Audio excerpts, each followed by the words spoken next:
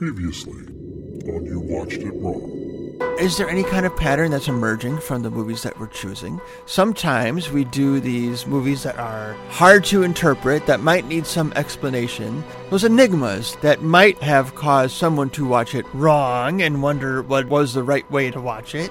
But then I remembered the original criteria. The whole reason we started this was the movies that I, Siggy, saw and just needed to talk about with Wade.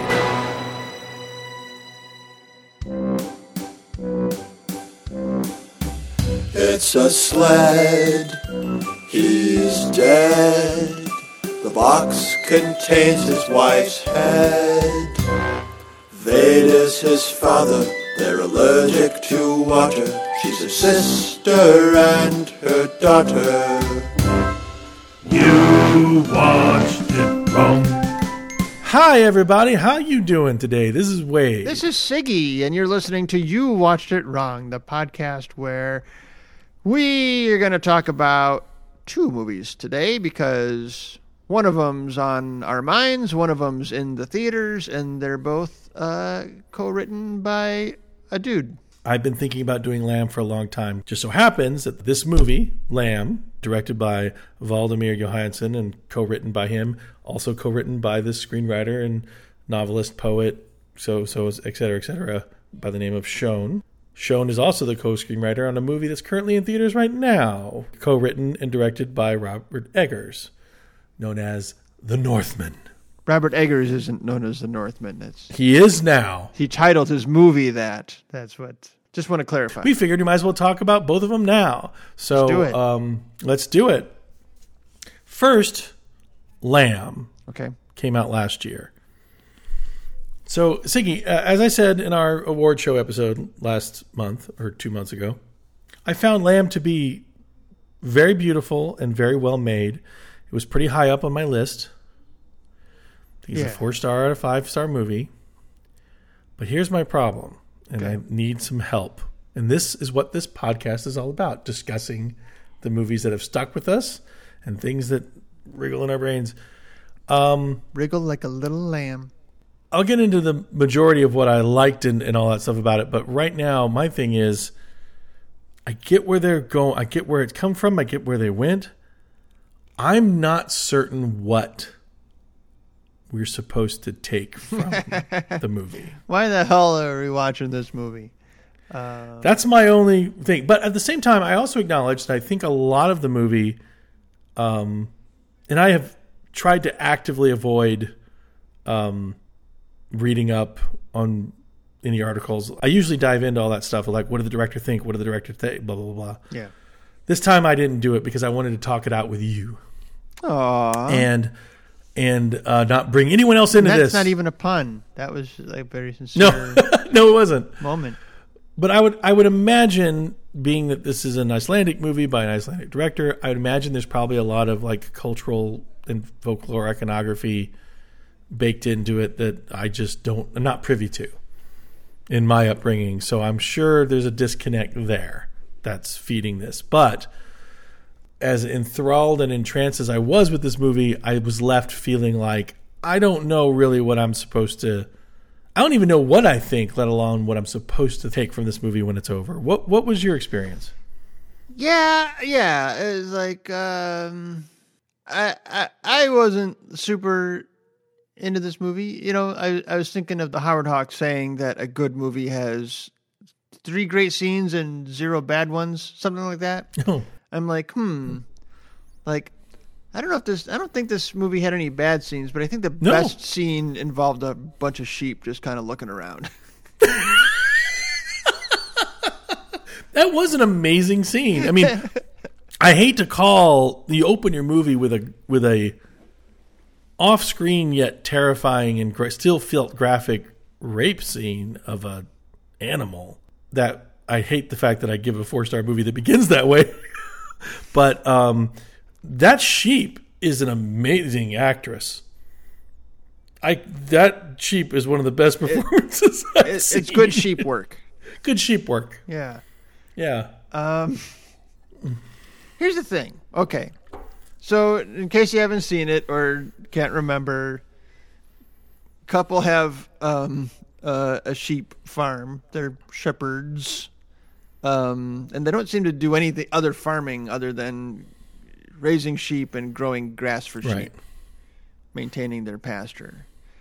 And In this remote, idyllic, well, cold, but idyllic, like Icelandic valley. yeah, like eternal sweater weather, but not so cold that you don't just leave your front door hanging open, apparently, which kind of bothered me every time they did it.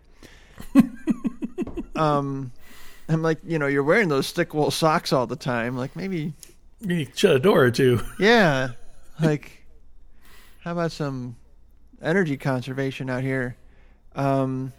Yeah, it's this couple who, they're not big talkers, not the chattiest bunch. She's kind of like Icelandic Rooney Mara. He's kind of like Icelandic John Ritter. Or even Jason Ritter, really. I mean, that's Naomi Rapace, right, from Prometheus, right? That's her. Well, I haven't seen Prometheus. No, don't. I know how you feel about it. Oh. She's the Icelandic Rooney Mara in that she is the original girl with the dragon tattoo. That's right. Which I guess is Norwegian, not Icelandic. But I'm sure there's some movie where she eats an entire pie on the kitchen floor. It's in one shot. I'm sure there is. I think she has probably recreated most moments from Rooney Mara's career. Right. And I do look at her around again and I go, is that Rooney Mara? No, that's Naomi Rapace. Yeah. Anyway, they have they're farmers. Apparently subsistence farmers. I don't know. Well, no, they can't live entirely off of sheep. They must be selling the stuff. You never see them go to market or prepare to do the market. They seem to have like the most leisurely farm life I can imagine. Right. Like, it doesn't necessarily give them pleasure, but it certainly isn't strenuous. It's just all-consuming. I mean, I'm thinking of like farmers I have known. Like they look a little more weathered. Maybe there's just not as much sun beating down on you in this valley in Iceland. Maybe that's it. I don't know. That just seemed like had kind of comfortable lives for farmers. Anyway. So you didn't buy them as farmers off the bat? It didn't strike me that like, oh, this director, he grew up on a farm. Like I really didn't feel like he, right. I wasn't gleaning a lot of lived experience in all the farming stuff. Anyway. The weird thing is I grew up across from a pasture. I grew up in farmland and I didn't have any of those thoughts actually. Okay. Weirdly. I was not getting a vibe of lived experience or authenticity. Authenticity was not like coming off the screen at me in this movie. That's not really a criticism. It's just like, the whole thing. It is going more for a fairy tale vibe than anything else. Yeah. I mean, that's fine. They help birth a bunch of sheep. Well, but this one, when they birth this one sheep, they're immediately like, whoa, we got to raise this sheep like a baby. And wordlessly too. They don't. Yeah. We don't hear any discussion. Yeah. Not a lot of. They're both like immediately on the same page. We got to get our old cradle out of storage, and wrap this lamb up in a blanket and have it in our bedroom. Now I know you're talking story right now, but this was I thought pretty interesting in the sense that they don't show us the baby, the lamb. The only time they show us the lamb is when it's wrapped up in a blanket and you just see its head. Yeah. So you don't see what they see. And it continues to do that for a long time, for I think at least 10 to maybe even 15 minutes or more of the movie. It's a long time they go through the movie coyly not showing you, but what it is that what's extraordinary about this that they felt the need to treat it differently. Yeah, and if it weren't like for the one-line description everybody used for this movie, I wouldn't have known, except I totally knew because the first, the 10th word I ever knew about this movie is half sheep, half human baby. I avoided all of that stuff. I didn't see a trailer. I didn't nothing. And but I had that thought in my head because I was like, what else could it be? Yeah. Right? And what I thought was interesting is that it was both I found it both frustrating and brilliant. It's almost as if they like normalized it in our brain first before they revealed it. Right? That it's just a lamb. Yeah. They normalize to say that, well, they're putting it in a crib, so it's probably a hybrid human baby, right? It's got to be that. So then when you see the little baby hands grab the railing, human hand grab the railing and stuff like that, and then later when it's run away and they pick it up and you see the naked baby butt that they're holding, and then by that time it's not a shock because you've already thought, well, this is obviously what it is. It's very Republican in that way. They normalize it to where when they finally reveal they've done this, we're not really that shocked. Kind of brilliant in a way. Otherwise, I might have laughed it off the screen. You know what I mean? They really dance that line of like being so ridiculous, but they have a concept that's so ridiculous you could totally reject it. But I never rejected it. So here's the thing. And I'm sorry to cut you off, but no, sure. Okay, so the brother shows up. He's like, "This is an abomination," but then his heart suddenly is softened, and now he accepts it as a human too. It's like it's an animal, or as a fan. Yeah, you know, this is an animal you're living with. This is all fucked up. Like, okay, I love it too. So when they pull the cradle out of storage, out of the barn, this disused cradle, like, why do they have a disused cradle? Oh, they must have had a baby that died, or a miscarriage. They were expecting and there was a miscarriage, or they had a baby and the baby died. And then this is all confirmed when they're naming this lamb Ada, and then they visit the gravesite of Ada. It's like, oh, they even gave it the same name. I'm like, okay. So watching this movie, I'm like, okay, this either is actually a half human, half sheep creature of some kind, or it's just a lamb that they're seeing as a human. Right. You know? And it could have been read either way. Like, this lamb doesn't talk. My favorite single detail of the entire movie is that when they're talking to the lamb and the lamb looks very attentive and listening, it'll just go, eh. It doesn't bleat. It's more like a, huh. Right. It's more like a, huh, kind of sound.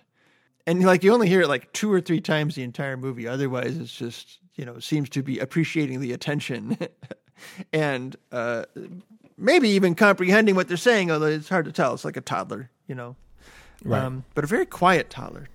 Mm-hmm. You can tell why. I would have. Yeah, would have longed for such a toddler. Yeah, you know why they love this baby, because it's so well behaved. And this could all be in their head. You could read it. You could totally watch it either way, and it works. Until the dog for the first scene dies. I never thought. I see what you're saying. I never thought though that it was in their heads because of the first scene. Oh, yeah, you go ahead. The first scene. Well, you hear.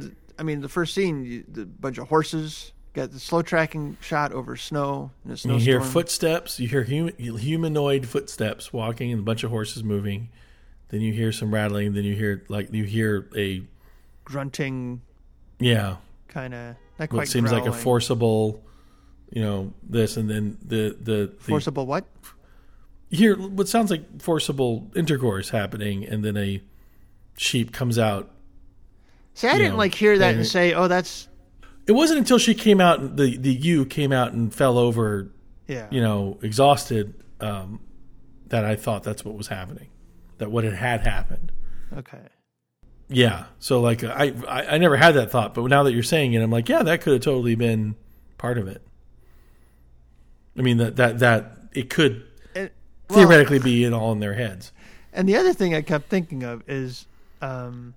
When the brother shows up, and it becomes more and more clear the whole time that he's like making moves on Numi Rapace. Petter. Peter. P-E-T-U-R. Yes. And they even allude that they had a relationship in the past. Like they'd been together before. Yeah. Right. And so okay, I was already thinking Maria and Ingvar are the farmers. Right. And then Peter shows up. So Peter shows up being in a trunk of his bandmate's car. Yeah. And dumped in the wilderness. Yeah. So you're like, okay, what did this guy He pissed them off somehow. We don't know how. But that should be telling, because they spent a lot of time setting that up, of him being dumped off in the road. And so they spend a lot of time. What do you mean a lot of time? Isn't it just one shot? I felt like it. No. It was a sequence. And then later when they show his music video, you realize, you see all the people in the car, and you're like, oh, that's the people that dumped him off. Yeah, and she throws his phone too.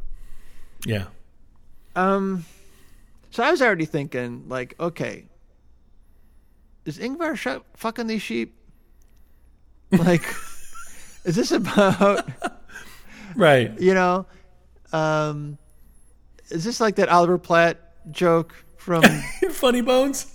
Funny Bones, a movie I hated. I know you hated. I always think of you and that movie together. They're inseparable in my head.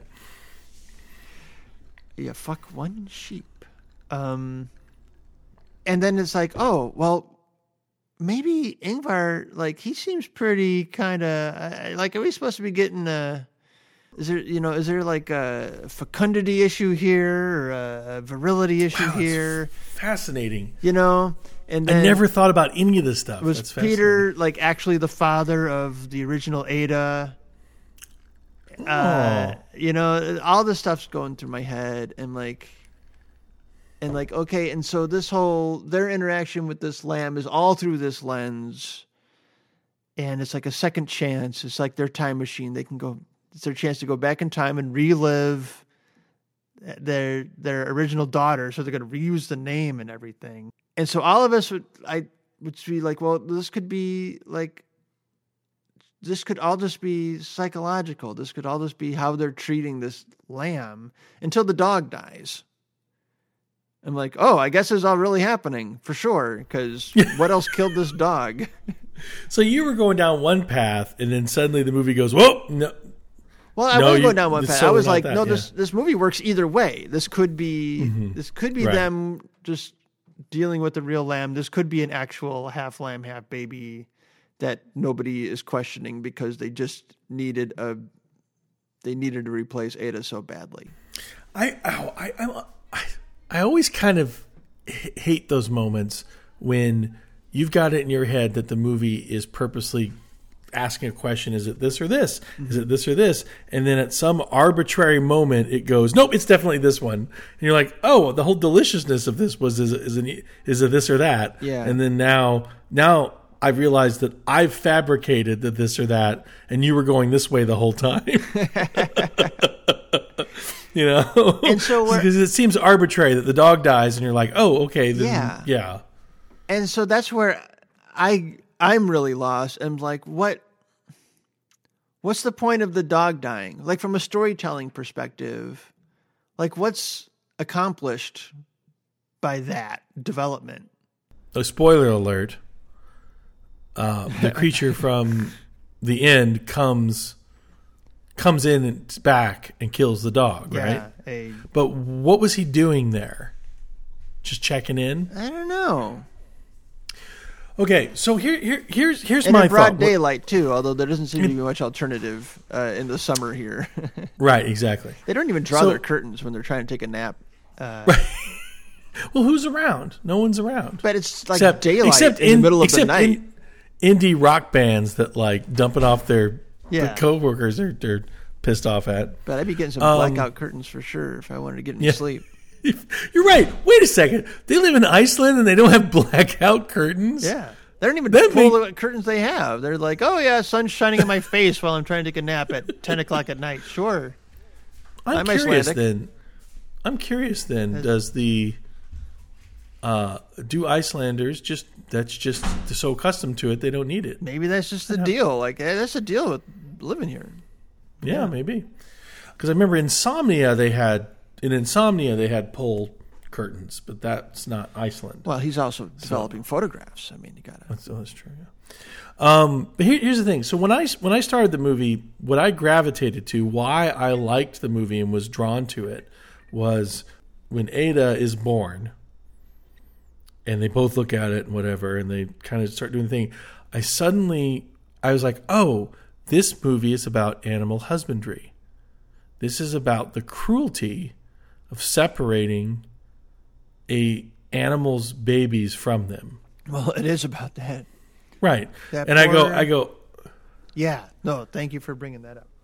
Because that was because I have myself, I've always had this, like, at my core discomfort if, like, you go to get a puppy from, like, someone has a dog, has a litter, and you just take the children, right? You just take this mother's child, and I'm just going to go away, not only from the mother, but from his siblings, from all this other stuff. I remember when we got one puppy, I just was like I couldn't stand that idea at like age 4 or 5. And so when I think of like people who raise animals as a profession, as that's their vocation, they're doing this all the time, either for meat or wool or sheep or sell commerce. I'm going to go sell these things at market and like blah, blah, and like the inherent cruelty of that is just taken for, well, that they're just animals. And so people get really upset with me when I say, when I'm going to take the dog for a walk, I'm like, I'm going to go take my slave for a walk. Yeah, I would too. But you know what? You're not entirely wrong, really. You've got it on a leash. That you're controlling where she it wants can go, to go where outside it all day, and I don't let her go outside. When we're out on a walk, she wants to go talk to other dogs. Like, nope, you don't get to talk to that dog. You go where I go when I say, yeah. It's kind of messed up. It's messed up.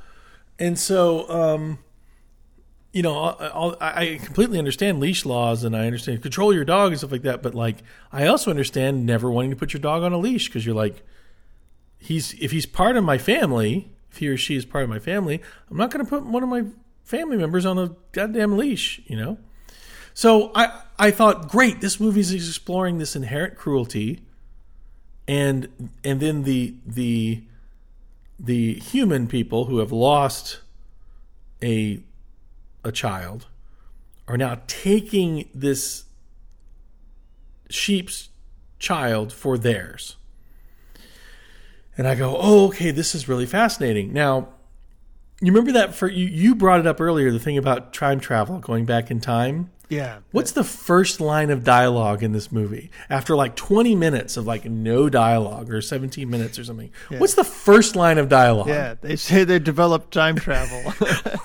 Did you get whiplash? Yeah. I'm looking at nothing but like near Amish level, like, just a mountain and a tractor and a field and like, no curtains on the windows and just barely painted trim. And then the first line of dialogue goes, they say they invented time travel. I'm like, what? But then I realized later in the form movie of a hot tub. That's exactly. It's like, silicon chip resistors have really been a huge boon to the economic, But now I realize that. They're mining unobtainium from Pandora now. Once they figured out teleportation between Saturn and Venus, it's been really impactful to our sheep business. But that's an incredibly important line, as ridiculous as it was. It's an incredibly important line because later it keys you into that's what this is. Yeah, it's regret of what they lost, and that this is an opportunity to go back and have what they lost, as insane as that is. Well, they're only half right, because only half of it is human. Well, that's what happens if, while you get into the time machine, a lamb accidentally climbs in with you, right, unobserved. How does Brundle sheep eat?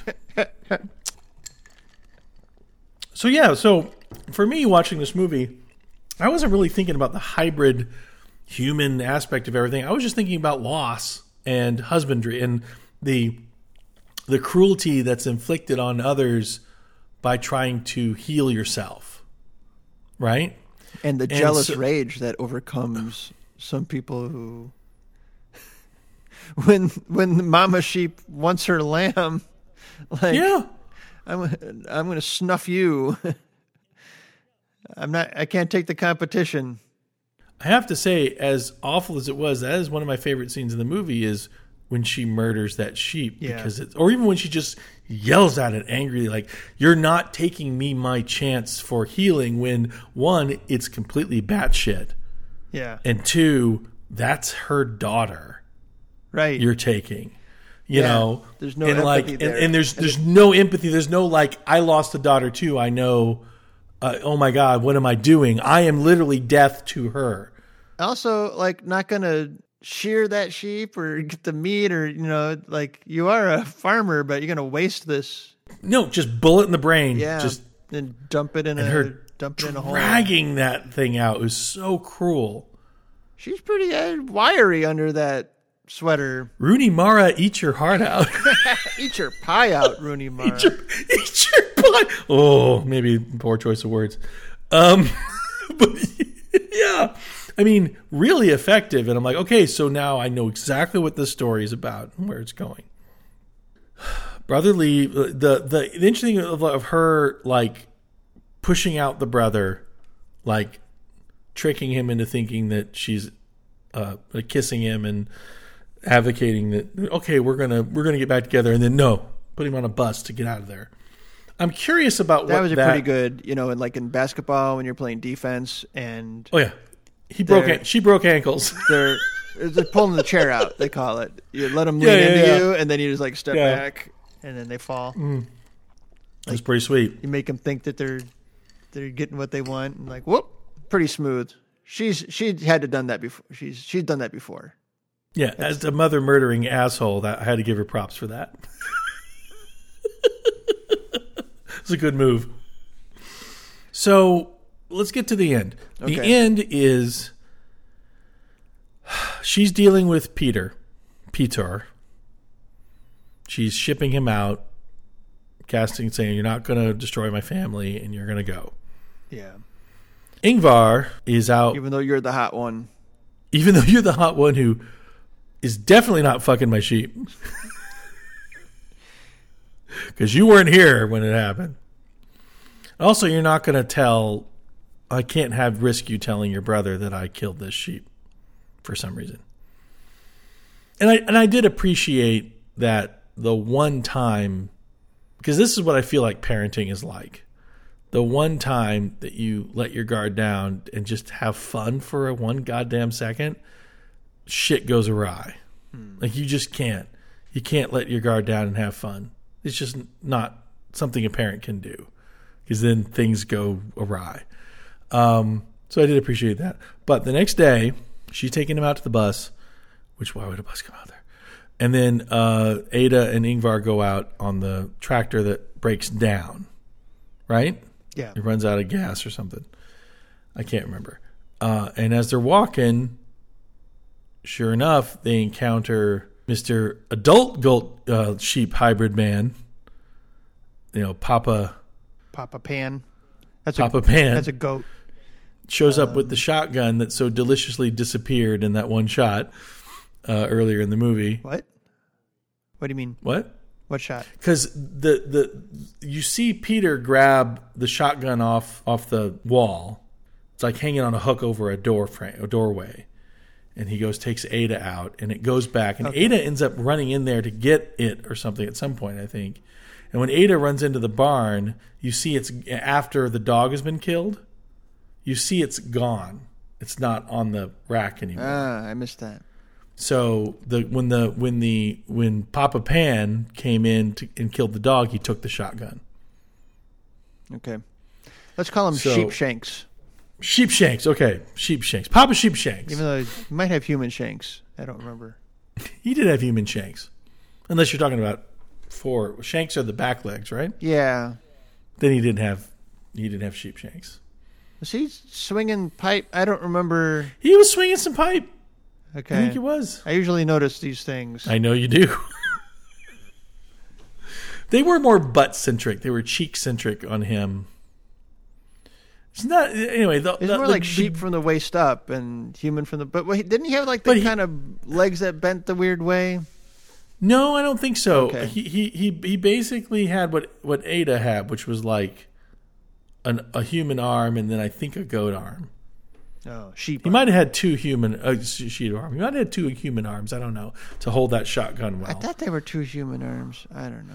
He definitely had 2 human legs, but just like fur that symmetrical. kind of went down. But he did his he had leg day a lot. That was for sure. I mean, he's got to climb that mountain. Oh yeah, he's got all that pipe to swing. I mean, he's got to. Okay, So did lamb guy have? Don't human Google that. Penis? That's what don't I'm Google Googling that. right No, he now. did. Okay. Which also made me think he's got to be human cold. penis, sheep balls. Okay, makes sense. He's got to be cold. I mean, that's his. That's why he's so grumpy. Well, his physical, yeah, exactly. His physical makeup was not made to live in the mountains there. He should be wearing pants just because he's got to be cold. I mean, he should at minimum, like in the spring, shear his back and then make himself some jodhpurs or something. Yeah, he should probably make himself some choppers or something. You're right. So the ending, as I said, he goes out. Ingvar is murdered by Papa Sheepshanks. Yeah. And Ada's taken away. It seems like a parallel of Maria killing Mama Sheep. Right. Papa saying, nope. It feels like a tit for tat in that moment. And then she comes out, finds him dead, mourns, and that's the end. So my question that I have... She doesn't seem that upset. She doesn't seem that upset. She's taking it rather well. Well, in a way she's used to it. Here's my thought. I'm trying to see if my Christian upbringing has programmed me to see things in a punitive, tit for tat kind of thing. Okay. And if that's the incorrect way to be looking at this story, because part of me is going, it's the animal husbandry. It's the cruelty of animal husbandry being inflicted back on you and going, okay, see? And by husbandry, you mean fucking the sheep. No, you're right. I'm sorry. I mean keeping animals. I know. And taking their babies. Right. I don't think we're actually supposed to think he fathered this Ada. Yeah. But we're trying to get clicks, and sheep fucking is going to totally do it. So, but then the thought is... Talking about sheep fucking Wade. Just talking. Right, talking about sheep. We're only talking about it. We're just talking. Remember Bob's old joke? Bob Conrad. Which one? So I was talking to this prostitute the other day. What? I was only talking to her. Anyway, she says that'll cost $300. I love that joke. I forgot about it. I love that joke so much. Good one, Bob. Hey, Bob. What was I saying? But then you think about it and you go, no, wait a second. And this may, again, show some deep, unpleasant side of myself. But the beginning shows that this hybrid man, sheep hybrid person comes in and rapes this sheep. So the part of me then goes, well, no, wait a second. It could be consensual. We don't know. We don't know. Well, from the way they shoot everything, and they focus on the fear in the eyes of all the sheep around it. Okay. I mean, it's hard. The scene is not They shot can't to lift be taken their any other way. eyebrows like dogs and horses can, so we don't. It's hard. It's hard to read emotions off the sheet. Are they all going? They're not all. Hey, what? Say no more. I don't think so. Okay. It's shot in a way that I don't think you could perceive it to be anything. No, you're else. right. You're right. It is the best direction in the movie. Yeah, it's an incredible scene that I hate complimenting, but it really is. Because my stated position is, I think that sexual assault should be part of the conversation and it shouldn't be shied away from. At the same time, I'm incredibly uncomfortable with it being part of entertainment. Because it's the least entertaining thing you can possibly imagine. So, anyway,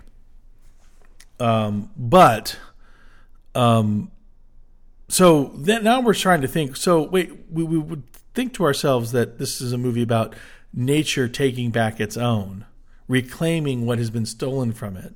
But then you go, well, how natural was that birth in the first place?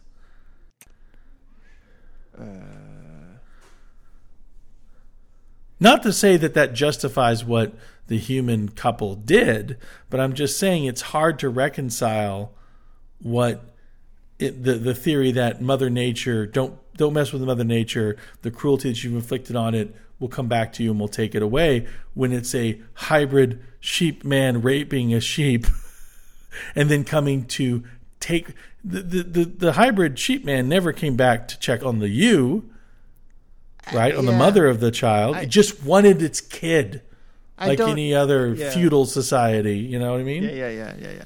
No, right. It wasn't back for vengeance. I don't. What happened to the mom? I don't feel like this is a movie with a lesson. I guess so. I guess that's right.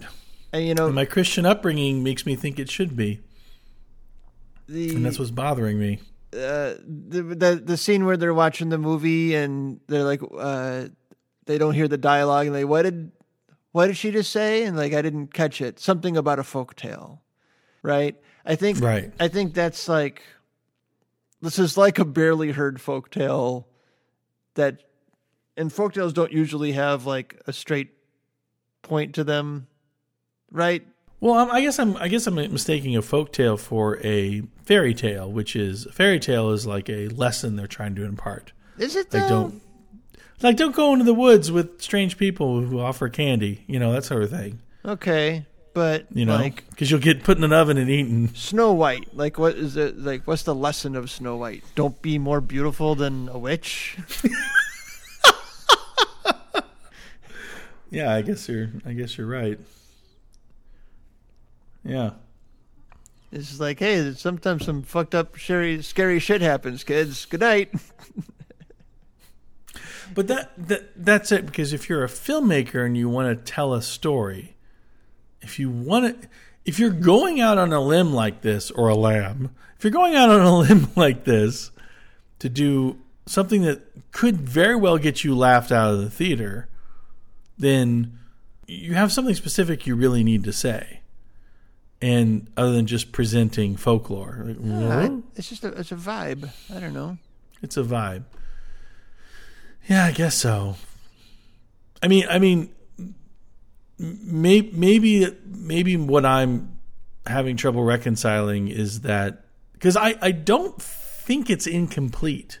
You know what I mean? I don't think the movie is like cut short, but I'm just really confused on. Maybe I'm just confused on how I'm taking it because I don't know what do I take from this? What lesson do I impart and or what issue do I chew on?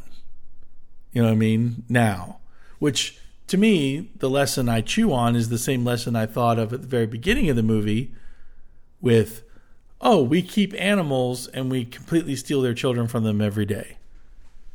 And this is going on all over the world, every hour of every day. Yeah, I don't feel like this is a movie that's judging their shepherding at all. See, I did. You did. I don't think the movie is, though. No, but I that's how I was taking the movie. And maybe that's why I was kind of floundering in the end, because it felt like a tit for tat. Like you take children from their parents. Now I'm going to kill you. You killed. But that's the thing, is that do we just take the universe kind of setting things straight? Yeah, but because I don't think the Papa Shanks didn't give two shits about the you. If that was it, though, then they wouldn't be putting the lamb in a cradle. I mean, like usually that kind of animal husbandry is a very like cold, right, cold kind of cruelty. Like, I'm taking you away so I can either butcher you or sell you, not so that I can love you as my own, and then become jealous of your attachment to this lamb, which is why she kills her. Right. And then when you watch at the end, when Ada's walking away in her little overalls with a naked hybrid sheep guy, she looks terrified. Like she does not want to go with this person, it seems. Yeah. So like everything seems... She saw her dad get killed. Nothing... Yeah, she saw her dad get killed. Yeah. Nothing seems right at the end of this. No. It's scary. But it's It's also like what's the right... I mean, will she? I don't think it's for nothing that like immediately preceding this, so immediate that it felt like it should have been set up sooner, is when he's telling Ingvar's telling Ada, like, how do you know your way home? Like the mountain will be behind you, and now she's being led into the mountain by the creature in this world that is most like her, right? To what's her new home. And that's pretty amazing. Really, that's I mean, that's just a amazing thing to think about. He's telling her that, and then she's led away to what ostensibly, if you were looking at like fair nature, that would be her home. The exact opposite of what Ingvar just told her. But what Ingvar is totally committed to, we love you. We're raising a home. This is what it is. Yeah. Right. It's fascinating. Go find the other magical half sheep, half human creatures. I don't know. The detail that bothered me, that like, why is this happening this way, is what happens? So when Papa Pan first shows up, and what does he do? He hurts Ingvar in some way at first. I can't remember. Like maims him somehow. Right. Just like shows up and then he kind of walks away, and then he comes back and shoots him. Right. It's like, why do you walk away? Like, why did we get that? What's going on with that? It's just like a weird beat. Yeah. And it didn't seem like, oh, we're raising the suspense right now, or I don't know. It seemed completely unmotivated. Did they not show his face until that moment? It's been a while since I saw it. Maybe, but why does he have to? What's he going off to do? I don't know. Well, I mean, if you think about it on odd. A practical level, you'd be like, I'm here to get my child. I hobble you. I got my child. Wait. That's not enough. And then go back. But you can justify it as an actor that way. But from a story point of view, I don't know. I don't know what to say. And then it was just weird the way this, like, you'd think like this wild, savage creature like takes careful aim and lines up his sights with the rifle. I don't know. Like, this seemed off. I don't know. I mean, that scene just didn't work for me. I didn't get what I wasn't. The poetics of it weren't like ringing. And I'm glad you brought that up, because that was what I was wanting to say at the very beginning. The reason I want to talk to you about this is because, I'm embarrassed to say that I think during our Colossal episode, you brought up the poetics of the thing, and I honestly think that's the first time I've ever heard that term applied to this sort of thing, believe it or not. Oh. So I was like, watching this movie, and I'm like, I got to get Siggy in on this, because the poetics of this, I'm not sure if they're there and I'm not getting them, or if they're all over the place. So I took a poetry class in college. It might have been my freshman year. And the woman who taught it would talk about poems. Not poems, poems. Poems. And she wanted us to write a poem. And I forget, like, if it was a sonnet or what the form was. And we had the assignment, and so I wrote it. And it was called, like, Horrible Yet Fascinating Skin Condition or something. And it was about a guy with, like, golden copper skin who, but it was, like, incredibly painful and, like, it was killing him. Something like that. And I got one-on-one time with her, and she was like, I'd like you to rewrite this. This has too strong of an idea. You need to not start with the idea. You need to start with the poem. And I was like, what the fuck? And I dropped the course.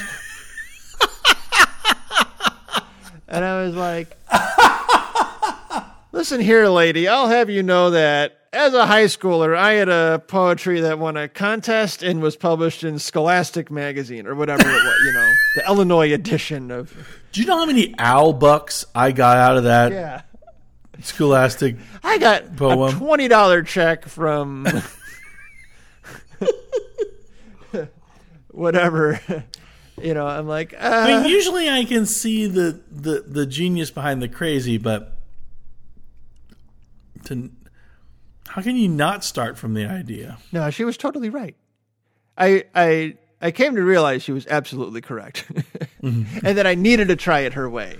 And that's where I tell the story to my kids now. Is like, when your teacher says something that doesn't make any sense, you have to try it their way, even if you ultimately decide it's wrong and you will never do it again or it's not right for you. You have to try it because exactly. And it was from really getting into to Leonard Cohen, where just like so much of his stuff is just about the form, and he's so committed to the form that it seems to sometimes compromise like his word choice, but like it's got to nail the meter absolutely correctly in the rhyme scheme. It has to be, he'll never deviate from it. Right.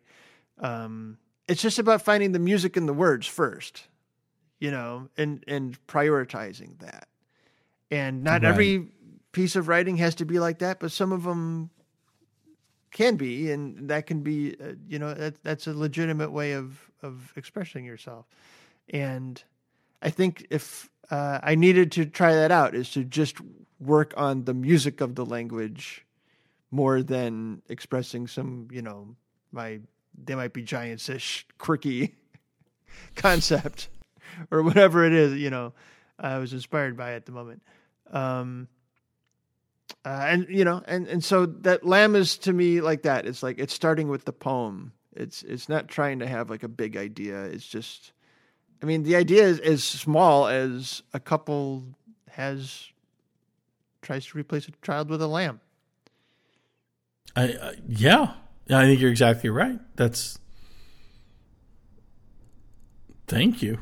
You're welcome. And still, I think I liked the movie less than you. Yeah, that's not really a defense of it. That's just I think it really is that simple, and I don't know. I didn't get much more. I don't think a movie needs to be more, but I think I needed this one to be more. You know what I mean? Yeah. Yeah, I was ready for the movie to be over.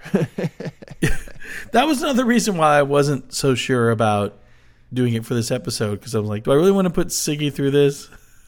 I wanted to see it anyway. I'd meant to. That's why I kind of went through it. My brother loves this movie. I haven't really talked to him too much about it, but I thought about having him guest on here, but I was like, no, I'll talk with him about that later. I want to hear what you think. We can get to him. We'll get to him. He can wait. He's just blood and family. It completely is valid on its own, but yeah, I think I kind of needed this to have a little more insight into what. It needed to be funneled into something. That's what I think that's what it was. Didn't have to necessarily have insight into the greater human condition, but just it needed to be funneled into something else. And I didn't get that. So, well, if you want to talk about a movie with a teaspoon of plot, we could talk about The Northman. We can talk about The Northman. I went and saw it with Floyd, who's now 15 years old. Oh, you saw it with Floyd? I did. So it was a father-son thing. It was a father-son thing. I said, hey, you want to go see The Northman? That's fitting. He said, yeah. And he couldn't believe how little story there was, how little plot there was in the 2.5-hour movie. He's like, that movie could have been 20 minutes long. I'm like, yeah, you're right. Yeah, totally. Yeah. It totally could have been. But I liked it. I liked The Northman a lot. More than him. Yeah, but sometimes it's not about the story. Oh, completely. Yeah. So what'd you think of The Northman? What did I think about The Northman? Well, I didn't just like I liked The Northman, but I had a lot of questions. Floyd's exactly right. He could have been 20 minutes, but I think it would have lost. Again, if you're only focused on story, yeah, it could be 20 minutes, whatever. But the real meat of the movie is not in the story. Obviously, this movie's talking a lot about masculinity. Obviously, this movie's talking a lot about the bonds that we expect and / think are there because of our masculinity and because of the way we think the world works and stuff like that. But I got antsy during the movie. Like I was sitting there too long. I don't know if that was just me. You felt its length. Yeah. I really felt its length. It felt like a long movie. I hate having this criticism I'm going to bring up because I do like Andrew Skarsgård as an actor, but I wasn't really digging him the whole time. No? Until, yeah, part of it was the fight choreography, which I was really, I credit him for doing. Absolutely, because he's there doing most of it, if not all of it. But I guess because the movies I've seen in the past, it felt like a little too safe a choreography. Like it was just slowed down. It was slowed down. It almost felt amateurish. It did. It really. Oh, I'm glad you said that. Yeah. Like it was just like waiting for the person to be ready, and then, and it was all in service of doing these big, long, like one-shot deals. I still kind of liked it, but I mean, I was glad it wasn't over stylized. Like I'd rather it would aired in that direction than in trying to be like hyper stylized, modern looking. I mean, this is like, these are not martial artists. These are, these are brute force hack and slash fighters. I'm completely with you on that. But the timing often seemed, you're right, the timing often seemed a little off. It didn't feel like, like in Rashomon, what I love about Rashomon is they have that amazing choreographed fight, and then they have the next fight seen through the different eyes of them just fumbling all over themselves and scared and like not I don't know what they're doing. Right. And like I love that. And I love that might be my next movie pick for family movie What, night. The Northman? Rashomon. Not the Oh yeah? Oh cool. No. I do not see Seymour would not enjoy The Northman. No. She thought she wanted to go see it, but having seen it, I'm like, no, it's a good thing you didn't go. You could break it down into half-hour chunks maybe and watch it that way. But Carrie's a big fan of 300, but I don't think she'd like The Northman. No, they're different animals. Exactly. Yeah, I like 300. I still haven't seen 300. I hate its role in our culture. I feel like that would be my predominant takeaway from it. But when I saw it when it was new, I'm like, oh, this is awesome. I had a blast with 300. But what The Northman is saying, despite his technical prowess and amateurish fights, I think it was narratively important to have our hero be tied to the expectation of his prophecy, of like, I'm going to kill him at this particular point when it's going to be night, and I'm going to have him at this point, and it's not time yet. And then just to delay this out when, oh my God, you could have done this hours ago. Yeah. And I wouldn't be frustrated. Especially if you don't care if you live or die at the end of it. Yeah, exactly. If you don't care if you live or die, just freaking do it and be done with it. He's right there. And like, you could take him in a second and to not do it, just be, okay, we're just going to, okay. And after a while, you're just like, but I think part of that design is to be frustrated with him. Right? I think that is part of the design. I think the movie does not vindicate his choices. No, which not is at all. not a read everybody has in this movie, which is weird to me. Like quite like the Green Knight, isn't it? He clearly chooses the path of self-destruction over the one where he gets to have hot tub parties with Anya Taylor-Joy. Like, is anyone supposed to think he made the right choice? Right. I don't know. And yet some people think that that's what the movie's saying. Well, because that's what, I think Eggers is trying to say, this is what people choose, and should they really? And then people are like, well, yeah, that's totally what I choose. You're exactly right. Well, he said it was the right choice, so it must be the right choice. Exactly. Well, I will say this, and I'm going to challenge you on this, and I'm going to challenge you to convince me otherwise. Uh-oh. Okay. So I've only seen The Lighthouse and The Northman. Oh, you haven't seen The Vivitch? I've not seen The Vivitch. Okay. I've been wanting to see The Vivitch. It's been on my list for a long time. It's good. Some good goat work. Some great goat acting in that movie. Oh, good. Well, good to hear. After seeing The Northman, and not disliking The Northman, but going, I don't need to see The Witch. Like, I'm like going, I don't think I want to see it now. I'm good. So of the three, I've seen enough Eggers. Of the three movies, The Northman is definitely comes in third for me. I love The Lighthouse. I like The Witch a lot. I liked The Northman. There are parts of it I loved. Like, parts of it I loved a lot. That the 5-minute long scene of them going into berserk mode and transforming into wolves, like, that's gonna be my scene of the year. I don't know. It's gonna be hard to top that one for me. And just the fact that it took its time with like this 5-minute like chant and dance. I loved that scene. But for what reason? For what reason? I mean, I'm looking at it and I'm going, this is ridiculous. But that's the point, right? So here the whole movie is about, do you want to be a beast or a human? Right. That's what the ceremony under the underground ceremony, like the coming of age ritual.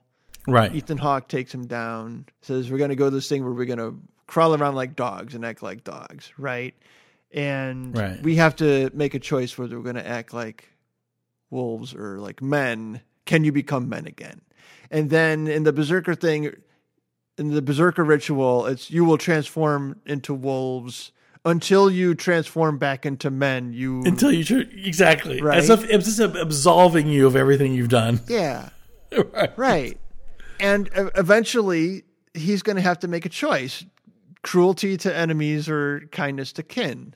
Now, you can go off like a fucking animal and like make your number one priority is drawing blood and butchering people, or you can like try to make a life and and like build something. Exactly. Right. Like you can choose it. You can just go out and just like rape and pillage and destroy, or you can actually try to do something constructive with your life and build something with love and happiness and feelings.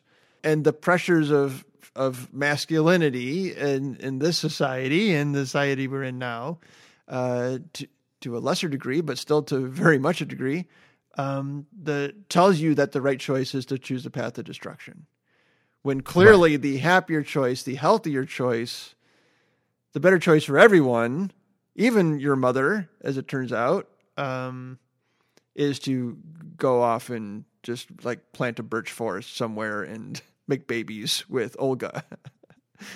Right. You know? Now, you said her mother. This is really important. Now, also with Olga of the birch forest, right? Anna Taylor-Joy. What's interesting to me about her role in this is that they bond, they hook up, they have a child and a future.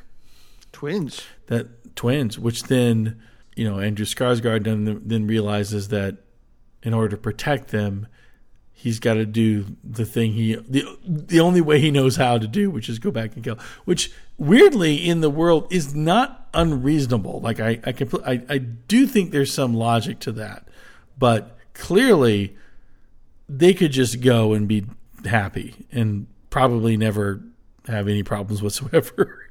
Yeah. And he's got to dive back into the foil. He's right? probably going to be hard to find. I think so.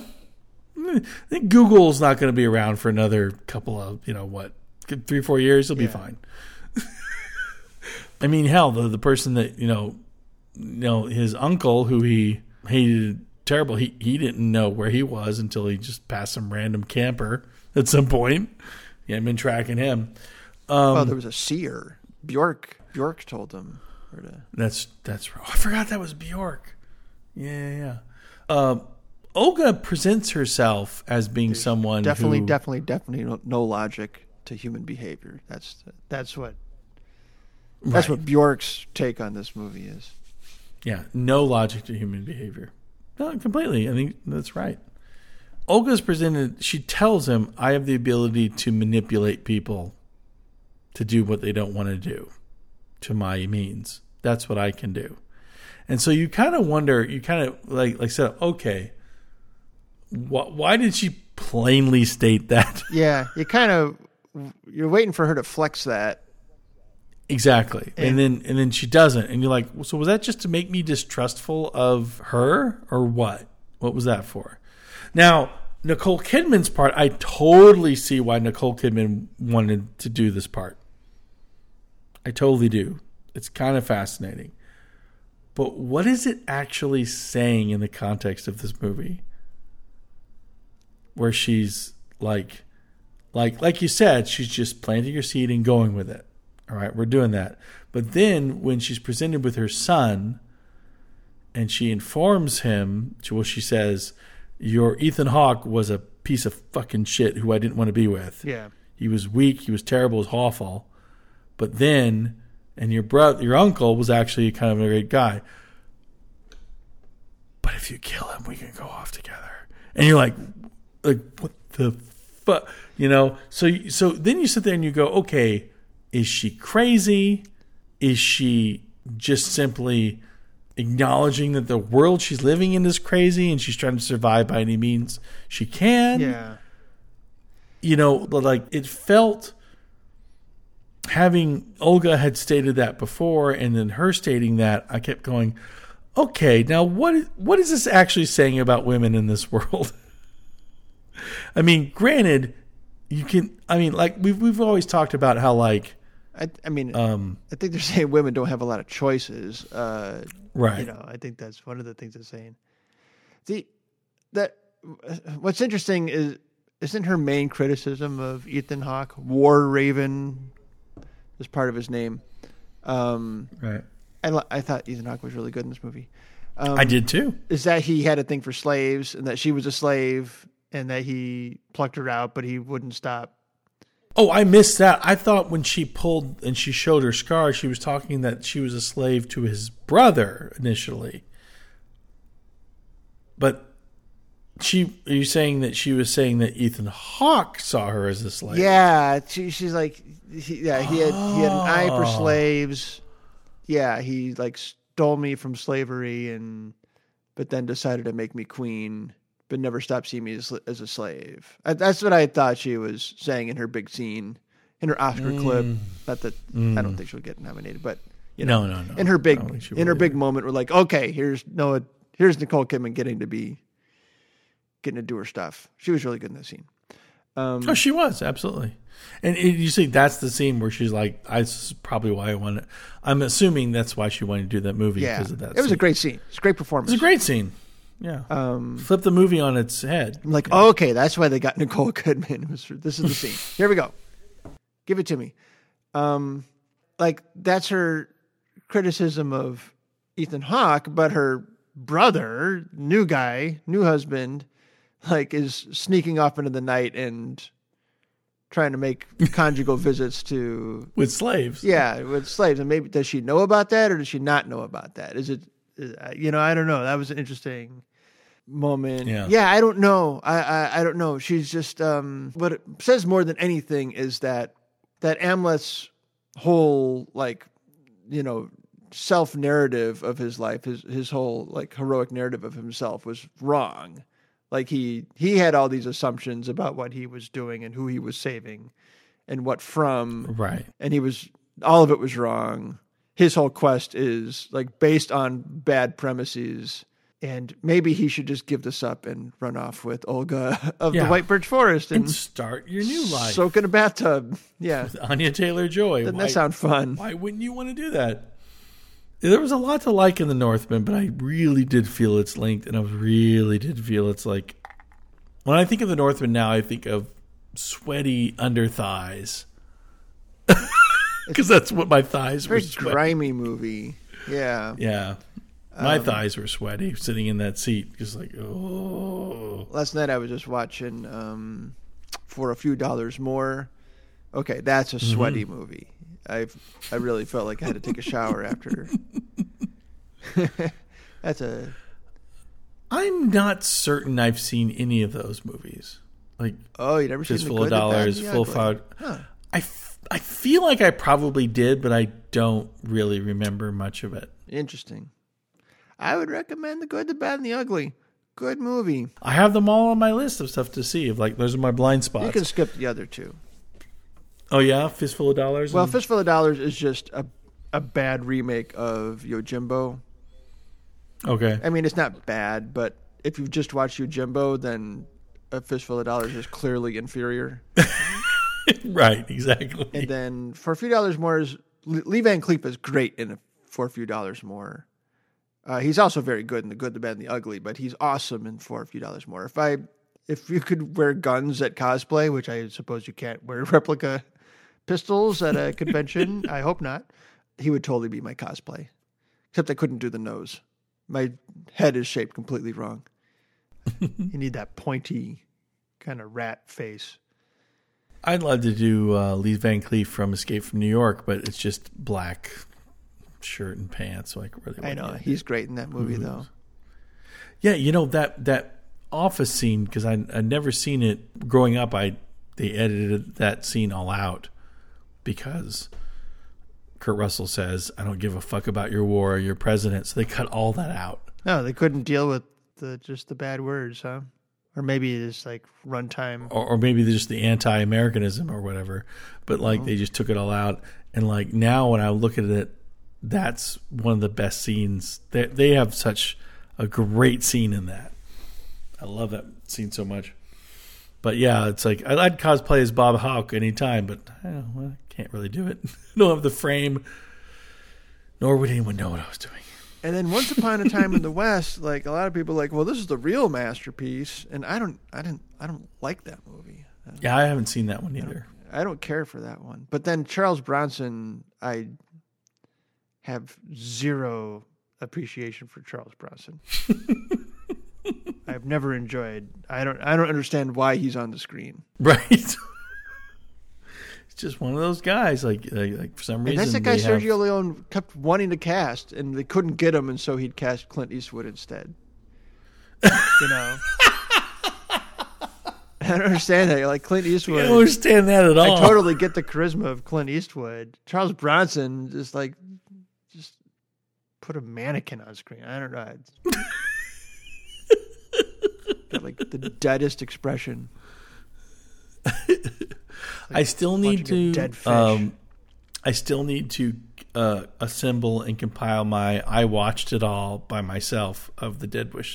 Death Wish movies. Yeah, why did you put yourself through that? I did it for this show, and I still haven't put it out there yet. Now I feel like I have to watch them all again because I did that 2 years ago. I will not do that again. No. I will certainly never, ever, ever, ever, ever, ever, ever see Death Wish 2 again. That's like maybe the low point of my... Especially not watch that one again. When you don't watch any of them again, Death Wish 2 will know. No, here's the thing. That was the one that most didn't get watched. I might watch Death Wish 5, maybe Death Wish 4 again. But Death Wish 2 is like, that's probably the low point of my life, is watching Death Wish 2. I am not joking. Well, to find out why, we're going to have to check out your miniseries. If I watched it all by myself. Well, you did ask if I would do it with you, and I flatly refused. You flatly said no. I was like, life I will is not too do that. Short. Exactly. I told that to my therapist that I was doing that, and she goes, "Yeah, we need to talk about your movie intake that might be contributing to all this that's going on." You might have some kind of desire to inflict harm or on yourself, only, really. Some kind of sad dream. No, some kind of... Again, I was just interested in like how these movies, which had been incredibly popular, like influenced the decisions that Americans are making today. Well, I mean, they're like the second-rate Dirty Harry movies, aren't they? Right, but they were like number one at the box office all the time. They were big hits. Every time. And you're like, really? I think even Death Wish 5 even was number one at one point, which is just insane to me. Although Death Wish 5 was the only one that was somewhat self-reflective on what it actually was, which I appreciated. I wouldn't mind doing Dirty Harry, which is the only one of those movies I've seen. Have you seen Dirty Harry? I have. It's really interesting that like Dirty Harry is celebrated and Death Wish is kind of derided. It's really interesting. My take on Dirty Harry is impotent. And the whole movie is about how he's sexually frustrated because he can't get an erection. That's a great take. Boom! Which is interesting because whenever I think of Dirty Harry, for some reason I think of like how much of a businessman Clint Eastwood was, in that he was suddenly started getting a bunch of fan letters from Asian women. So he went to the producers, and I can't remember which movie it was, if it was the second or third one, but he says, we need to have a love scene with Dirty Harry and an Asian woman because that's what the fans are crying for. And he delivered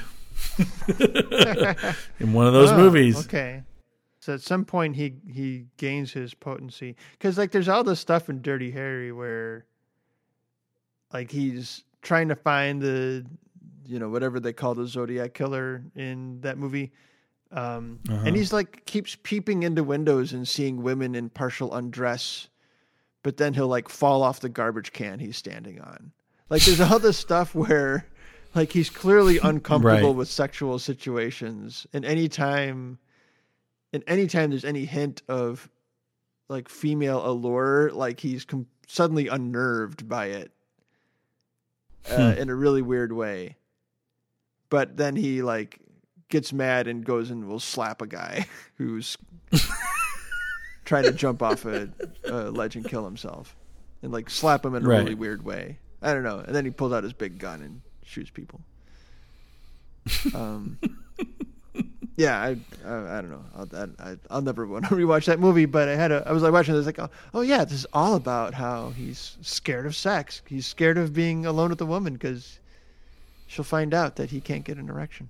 So that's why he carries that big gun. Yeah, that's his boner. Well, even Leslie Nielsen said as much in Naked Gun, right? When they said, well, that's why I carry a big gun. Aren't you afraid that your gun will go off? I do sometimes, but I just think about baseball. Yeah. I mean, it's an obvious joke. Like Right. the It's big an obvious magnum joke. is a phallic symbol, but there's Right. all this other stuff in the movie about how he's afraid of women Right. sexually. That's like does not have to be there at all. But has that been cloaked in like a masculine rejection of women? Like, ugh. it's like he doesn't as know a what positive to do. thing. But he doesn't know what to do. I'm going to have to watch that again and figure it out. And like, Which see would that, make look the at it movie from that very lens. relatable to me. If I had seen it as when I was like 20 years old, I would have loved that movie.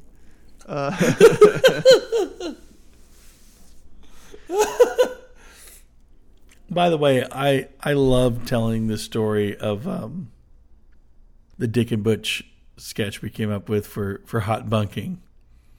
That's all you. I love- you. That's a Wade special. But it's not all you, because you said you gave the brilliant ending, Oh, there's an ending. which Okay. what? Oh, you remember the ending for hot bunking? Clearly, I don't. At one point, something happens that's so drastic that Butch is killed. Okay. Like he dies. And so they're at the funeral for Butch. And they're in a submarine, right? So this is They're in a submarine. The premise of hot bunking, I'm going to cut all this out. But in case I don't, the premise for hot bunking is that in a submarine, you got 100, like say you got 100 crew members and 50 beds, and that 50 crew members are sleeping while 50 crew members are working. And then when their shifts are over, the 50 working crew members go in and sleep in those bunks, and the 50 sleeping crew get up and go to work. And so the beds never get cold. That's because there's always someone sleeping in it. That's That's kind of like known the as- coyote and the sheepdog. Right. At the pasture and clocking in and clocking out. Good night, Sam. You know, Ralph. You know, and so the beds are always hot, so it's called hot bunking. And we both thought this is the perfect name for a Dick and Butch sketch. And say we So would we- just say hot swapping or hot seat Right. seat mode on video games. So we came up with a sketch where Dick and Butch worked on a submarine and they shared a bunk. So like Dick would be working when Butch was sleeping and vice versa. And so, but that we would show the day in, day out of that to where they get in a cycle.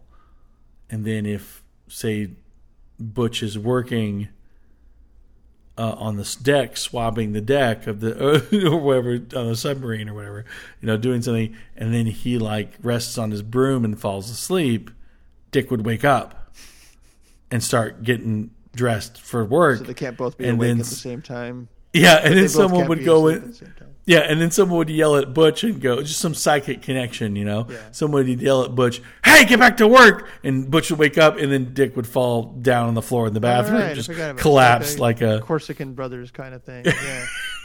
yeah. And then we could do a lot of physical comedy with fist fights, with like someone getting knocked out and the other person waking up and then going into the fight and them getting knocked out and the other person waking up and, and doing that stuff. And we do that back and forth until Butch is killed, like just straight up killed. He's dead. And they're having the funeral for Butch. And Dick... aboard a submarine. no, With this the is casket. after they've Let's already just say it's on docked. the They've already submarine. It's funnier. they've docked. They're on the coast. They're in like Santa Rosita State Park there. I think it's funnier if it's on the submarine. Yeah. Go on, continue. And so they're having the funeral, and the admiral and the admiral's wife is there, and Dick, being perennially afraid of women, as you always said he was, he makes a comment that is, because he's afraid, he says something untoward, and the admiral punches him out, and then Dick's corpse bursts through the casket, is just sitting up straight. He's dead, but he still sits up straight, and then it quickly fades out with ba-na-na-na-na-na-na-na. The end. I've always loved that. I don't know why, but I've always loved that ending so much.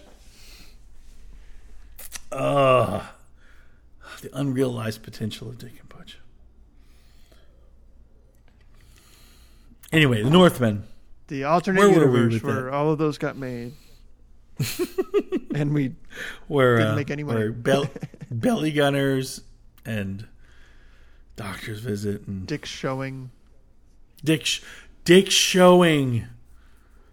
That one was the tightest structurally that we had. I love Dick showing. That's such a great one. And then I also really love hiding the salami.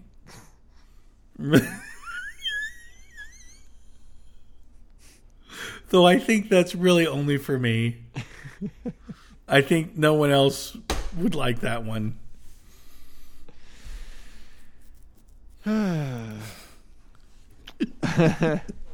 So, where were we?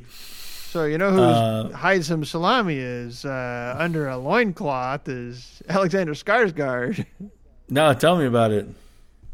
Again, I really like Alexander Skarsgård, but like for some, I don't know. I just it wasn't until he was on the boat and realized he had a kid that his performance became alive for me. You didn't like all of his growling and roaring? I don't know. It just something didn't. I just saw rehearsal. That's all I saw. Really? Oh. Yeah. Yeah, I wasn't blown away. I thought it was fine. I thought it was good. I thought it was. He's a good actor. I really physical acting. You know, it's like the way he moved his body. Yeah, I don't know. But I've said all I got to say. There's lots of separate witch scenes in this movie. Separate witch just scenes, like Bjork and we just got else? A lot of. Oh right. We get like a number of scenes of a witch or a priest giving a long prophecy directly to the camera. And a guy who I thought was Brendan Gleeson, but really was not Brendan Gleeson. The guy in the cave? The guy that had William Dafoe's skull? Yeah. I think he's called the He Witch. Yeah, the He Witch. That would have been a good Masters of the Universe character. Especially if he came with William Dafoe's head. Better than Mechaneck or Triclops. Skunkor. No, Stinkor. Stinkor. Very good. Is that hyphenated? Was that like stink hyphen or? I'm just going to say yes because they love their hyphens in Masters of the Universe. There was no either or about the stink. It was like stink definitely. No. Definitely stink. Yeah. Imagine those like were the days. 80s toys being gross was a selling point. Today, like toys being physical, not a selling point. Like, what's that? Right. No, I just want DLC. Just give me the Stinker DLC. I just want to skin my. Just give me the skin. I'm sorry. Can I do my impression of Billy Barty in the Masters of the Universe movie? Yes, please. Okay. This is in my head like all the time. I just found this land boat.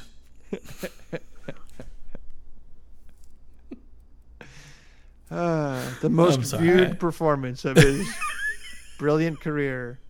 You know, he was better in UHF, but that's the line I'll always remember.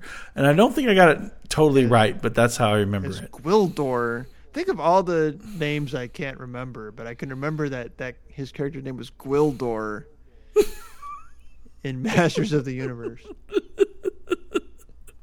It's all about when you learn it, folks.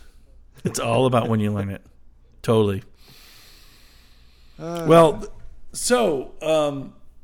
I feel like I liked Lamb more than you liked Lamb, and you liked the Northman more than I liked the Northman.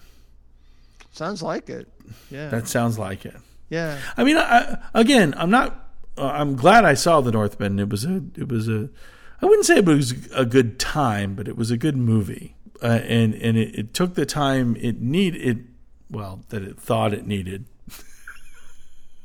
But you do really feel it's like once he gets the sword, once he gets the knight sword, that stretch of the movie is a little long. He's got this whole plot where I will sow chaos among them.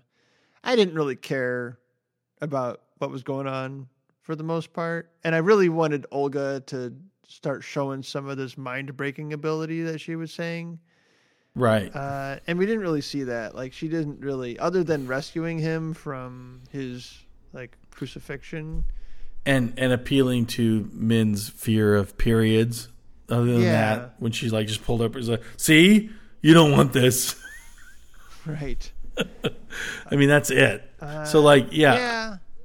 I wanted a little more. Come to think of it, I wanted a little more of the Limey kind of feel.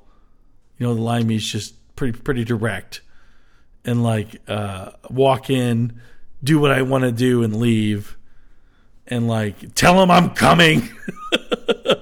And the Northman was like decidedly not that. What was interesting about this stretch of the movie to me was that it becomes a horror movie where the good guy is the monster. Yeah. Well, again, that's what keeps me interested. That's what keeps me intrigued in this, because the plot, I take that back. The plotting was unsatisfying, but that aspect that you just pointed out, that's what keeps me engaged. Yeah. But it wasn't scary. No. It needed to be more horrifying if we're going to do that. I don't know. I'm listening. I'm going to plug one of my favorite podcasts again with Gorley and Rust. Everyone should be a Patreon. They just recently did Carrie, which I don't think I've actually seen. Oh. I don't think I've seen Carrie. Good movie. And they pointed out that someone had and Carrie. Well, yeah. Brian De Palma. It was a precursor to Ang Lee's Hulk. Yeah, precursor to, yeah. It was a Brian De Palma movie of the late 70s, early 80s, so it had split screen. Yeah, split screen. This podcast prompted me to discuss with my brother, when did I see Body Double? Like, when did we see Body Double? I was too young when I saw Body Double. My brother said, I think I was about 13 or 14, which made you, and I go, yeah, like 9 or 10. And Todd watched Body Double a lot. I loved that movie, and but I was probably a young teen when I saw it. Yeah, and it's wholly not appropriate, but we turned out fine, right? We turned out fine. Yeah, I had completely well-adjusted attitudes towards sex, and yeah, I had very realistic expectations and knew how to act on them. Exactly. So like, whew, like I look back and I go, why did that was like a family rental. What the hell? But anyway, talking about Carrie, they brought out the fact that most movies have a monster, a hero, and a victim, or a victim, a hero, and a monster. And then in Carrie, a victim, a hero, and a monster. And Carrie is all three of them. Hey, yeah. And I think it's very interesting. And so in the Northman, mother is really the monster, though. Right, but she's also a victim in the sense of the society at large, right? The mother's also a victim? Yeah. Like she's the monster too. Yeah. But she's also became a monster because she was a victim of the society around her. Did, yeah. Right. That's true of most monsters. She's decidedly not the hero. But no. I wasn't arguing that. Right, no, but I'm not saying the mother's all three. Stating my point. But Carrie is all three. But in the Northman, do you see him as all three? I'm not. Maybe you could say the monster, the victim, and the protagonist. Tell me what you think, because this isn't my premise. I haven't bought into this yet. In fact, I don't know. I don't know myself. I don't know myself. So I'm just talking. I brought up Carrie because of that's interesting because our hero is decidedly the monster in this scenario. I mean, he's not like he's a monster. I'll put it that way. I don't know. I don't think he's a monster because I mean he's targeting people with his vengeance. He frees the slaves. He's not doing wanton destruction. once he gets True. Iceland. I mean, he is when he's in berserker mode, you know. Yeah. But like once he's on his quest for vengeance, like he's discriminating with his vengeance. Whereas Carrie is being more like a monster because she's just terrifying everybody in the room, right? She's not really right. She's just reacting to everybody. Yeah, she's just like pure rage at that moment. You gotta watch Carrie. Why are we talking about? You gotta watch Carrie. Yeah, I should. Yeah, I don't know. I don't think monster is the right word. I think he's a tragic figure because he thinks he's doing something positive. He's doing something negative. I mean, it's it's like just to like be as reductive as possible. This is what I wanted to get back to. You say he thought he's doing something positive. He's doing something negative. But then what does it say that the ravens appear presumably on Ethan Hawke's behalf? Or Odin's. What is that saying? Like those are, the ravens are Odin's messengers in the mythology. Right. Yeah. Right. So what is that saying? Are they saying that Nicole Kidman is wrong and that Ethan Hawke wasn't the thing she said she was? I think it's I think it's like he is being aided by the gods. He does have a magic sword. That's true. Exactly. All of the prophecies come true to the letter.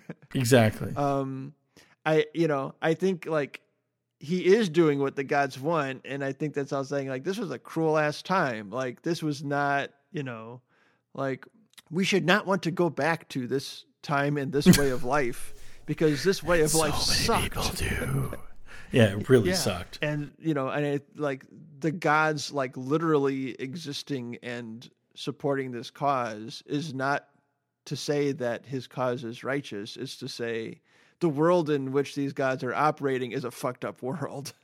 Right. That's what it's saying to me. That's a good point. It's not that it's righteous, it's that it's being supported. Yeah, like that. Right. It's like the whole environment fosters and feeds this kind of destructive and self-destructive behavior. That's what it says to me. And to what end, if any? Yeah. And when he's offered a different path from somebody not from there, from someone from Ruth's, I guess. Ruth's Chris? Not Ruth's. That is like, Joel. Was it Joel? No, it was Nate. Was saying how he feels sorry he wonders if people on May the 4th, when people are making their May the 4th be with you puns, if people with lisps feel under attack. Yeah. And like I wondered the same thing about the Northman, because the title of this movie could be The Norseman. Yeah, exactly. What was I saying? So from someone who is not a Norse woman or but is a North woman, offers a different way of life. He can't accept it, and he totally should. He should take that other path. For her, for his kids, and for himself. Like, dude, here's a chance to grow a little. But it's entirely foreign. Let your mom be with that guy. That's who she chose. Right. That's who she chose. She seems she's doing what she wants to do. Just let her be, This guy doesn't know that you're Amleth. She said she's not going to tell him. Whatever. He doesn't seem like he's in that much of a position to chase after you. He's only got like 30 guys. You just lost half of them. Get out of here. The scene that keeps banging around in my head is the scene when you first see, and I forget his name, the uncle who killed his father and Hamleted his mother. When you first see him on his, new farm that he's been had his kingdom stolen from, and now taken from him, and now he's kind of rebuilding on his farm, and his son is going, "Why are we doing this? This is slave work." You remember they're trying to build this fence? Yeah. And he says, "No, we have to do this because we have to show the slaves we can do this too." That seems it's kind of decent. Yeah, he came off as decent. Like he was trying to put it in a way that made them feel like they were superior, but what he was actually saying was decency and self-actualization, Yeah. And so part of me was like going, "Oh my God, that's crazy." Like this is now, I don't think I want him to be taken down at this point. And but then again, then they do more things, and yeah, it's he does have slaves. Very interesting. That's not cool. He does have slaves, and he does try to have his way with those slaves. But that was a very interesting first scene to see him after that. I like that it complicated him. Now his eldest son, who for some reason was not heir to being the tribe leader, but the swishy, Ponzi guy who is villainous and that seemed like a real retrograde kind of filmmaking where like, I'm a little flouncy and so I'm the most despicable person here. Yeah. The least empathetic and also the least manly.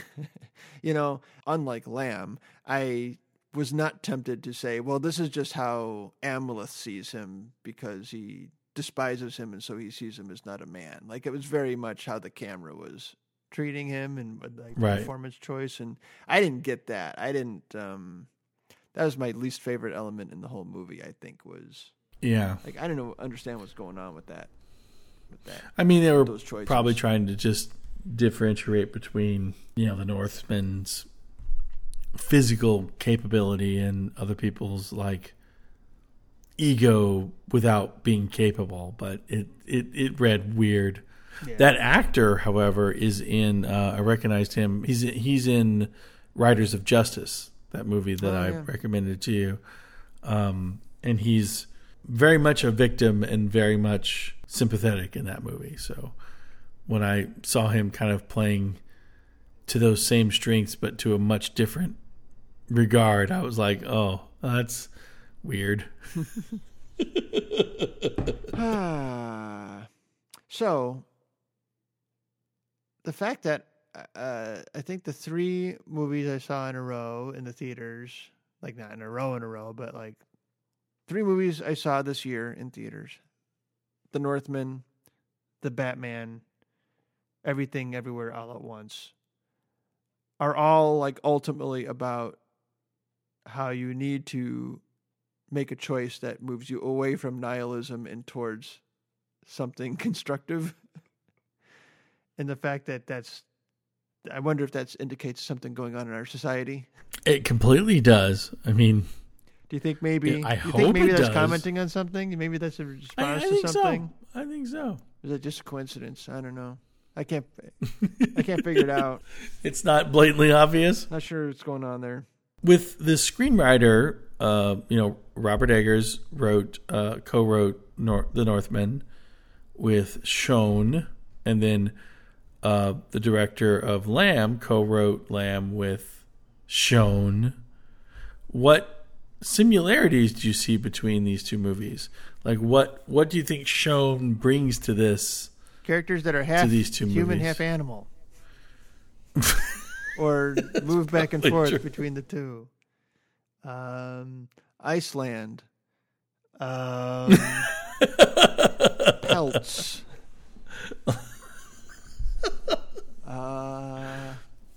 Takes a genius to come up with pelts. Yeah, I'm pretty observant. Wooden buildings. Well, barns Lamb is shacks. I'm not saying that an author has to all be about one thing. I mean, that's ludicrous to propose. But Lamb definitely has a motherhood theme to dwell on, and nature. And then the Northman has a masculine. Like, you could theoretically put Lamb and Northman together and say, this is what's fucked up about motherhood and nature, and this is what's fucked up about masculinity and nature. You know what I mean? You could say I'm not sure. I don't think I have a point really here, but that's an entry to like kind of find some connection between the two. Not that there has to be. There doesn't have to be. Are you? It sounds like you're speculating on Sjón's relationship with his parents. Perhaps. Something going on there. I don't know. Well, something with his interests, but then again, I don't know enough. I don't know enough about Sjón, nor I know nothing. These two directors to know what's coming from whom. Is one just a craftsman assisting the other person's vision, or is one is he the driving force? I don't know. I have no idea. Me neither. Well, we've really cleared up a lot here. Well, I'm going to quote from Miller's Crossing. Okay.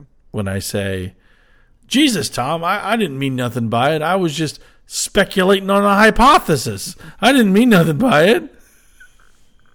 Would you like a pillow for your head?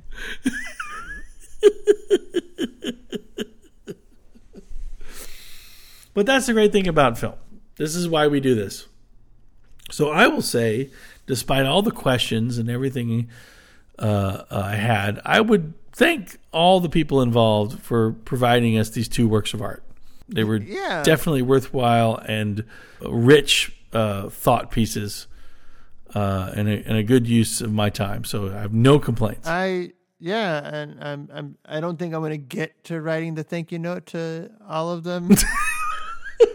Probably me neither. Yeah. Me neither. No, I positive reviews for both movies. If I'm like a Lamb 4-star, Northman maybe 3.5 star. Oh yeah, I'm so on a 5-star scale, I had Lamb at 3. I think I did Northman at 4.5, just because I was so into the visuals and like the kind of I don't know, like tour of like the historic tour aspect of it. I felt like a tourist to a period and a place that I never want to live in, and that was fine with me. I liked how short the volcano fight was. Yeah, it was already too long. Yeah, we were done. Yeah, we didn't need to drag this on. I'm like, okay, yeah, better than Revenge of the Sith. Good job. I was thinking of Revenge of the Sith. Like, high ground did not come into it. It did not come into. No. Good choice. Good choice. Just behead and heart. Like, make this brutal. Like, the people with swords should hit each other once in a while, and it should hurt. Yeah. It should look like it's hard. This fight should look like it's hard to do. And because you get those big ass swords, it's probably not going to last very, very long. Someone's going to land something pretty soon. Yeah. So, stupid question. When they do the sequel, are you thinking, what would you rather see? Like the Eastman? Oh, the Westman? Westman, like Wild West? Like the Cowboys? North Woman. Oh. The North Woman. Babies. North Baby. Jim Henson's Northman Babies. Yeah. Well, Bob Eggers. Bob Eggers' North Babies. Northman Babies. That's what I want to see. I want to see all their children in a orphanage run by a woman who we only see her calf-high socks. Amaleth with his baby father turning into puppies. Exactly. Northman Babies. That'd be great.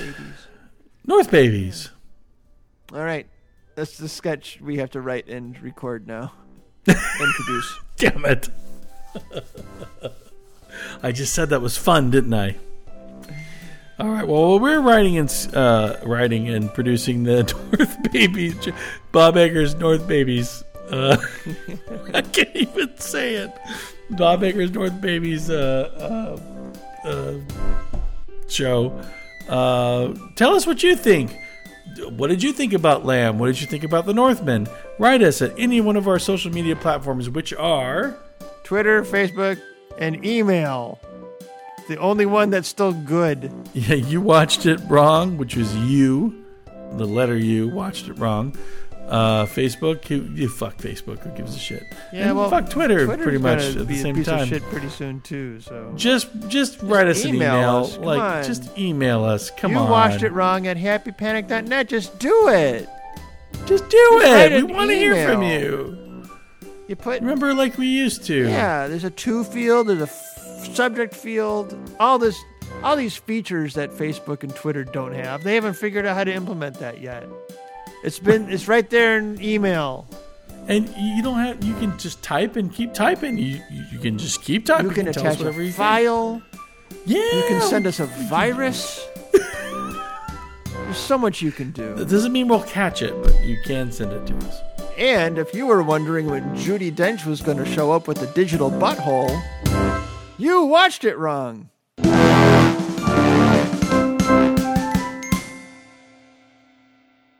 You know the great quote about Judi Dench about how she looked in her costume? No. How she looked like 5 foxes fucking.